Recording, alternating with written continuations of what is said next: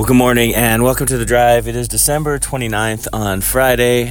I hope you guys are having a good week. I'm continually praying for you guys. I'm driving to do a couple errands right now and then going to the church office, studying, cleaning. There's a youth night tonight, so a lot of stuff going on, continually going forward with what God is doing, and it's always exciting. That's always exciting. But we spoke about a bunch of different groups of people, involved leading up to and after Jesus' birth. And one thing I was looking at recently is afterwards, when he was about 12 years old, preteen, Jesus was in the temple, and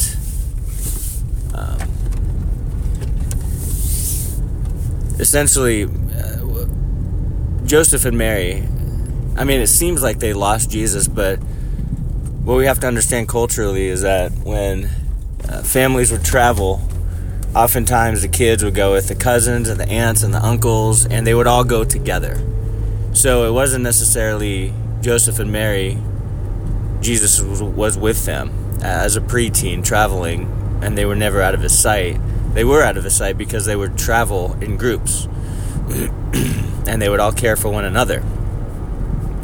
So it's easy to see, Jesus was with the cousins or the aunts, or you know what I'm saying? And so he was in the temple, right? They found him in the temple, and they're like, "Where were you? We've been looking for you." And Jesus says, "I'm about my Father's business," right? He's 12 years old, already doing and engaging in and adhering to God's leading in his will. And I love that. And what it says in, this is a verse I want to share, Luke 2:52. And Jesus increased in wisdom and in stature and in favor with God and man. I love that. He increased in wisdom, and his character was built up. And I love that, because he didn't just stay stagnant. Right? Jesus being the example, he told us so in the upper room before he was crucified. He's the example to follow. And so he grew in wisdom and stature. He made himself of no reputation. And at all points tempted, yet without sin. But he grew in wisdom. And I think for us as Christ followers, one of the main goals that we should have, is to spiritually grow, right? Not just survive, but thrive. Not just going through the motions, but moving forward. We should be growing spiritually. I do this, at the end of the year, obviously we're almost there, right? And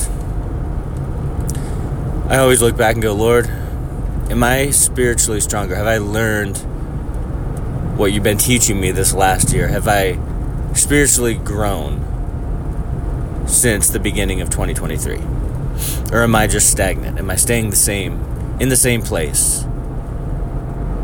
Just going through the motions, not really growing, not really caring? Or am I pursuing you? Am I hungering and thirsting for righteousness? Or am I satisfied with a snack here and there? Right? It's a consistent thing. I told my church this last week, without that time in the morning, for me, it's the morning. I have to get into God's Word and pray. There's a few things I read, a few books I go through in the mornings. Because, man, it really does, it sets the tone for my day in a big way. Without it, I feel sort of discombobulated. I feel kind of out there, kind of what is going on? But when I get into the Word, when I seek Him in prayer, when I do those things, first thing, it really does set my heart right and prepare it for the day. Prepare my life for whatever the day holds. Because I know there'll be certain events that happen that aren't expected. I know this day isn't going to go exactly how I pictured it. We make plans, write things down, put things on the calendar, and the day happens. Sometimes we get to the end of the day, we go, that looked nothing like I thought it was going to look. But oftentimes that's how God works. That's how he leads, right?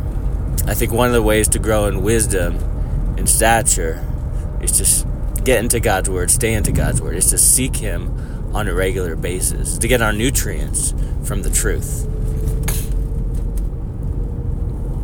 That helps establish our lives, right? It's a foundation. And so he grew in wisdom and stature before God and man. And also other people are looking on and looking into our lives. Are we reflecting Christ to them? Are we shining the light of Jesus to them or not? Right? It's a good challenging kind of thing, right? Because it's good to look within ourselves just to see where we're at with the Lord.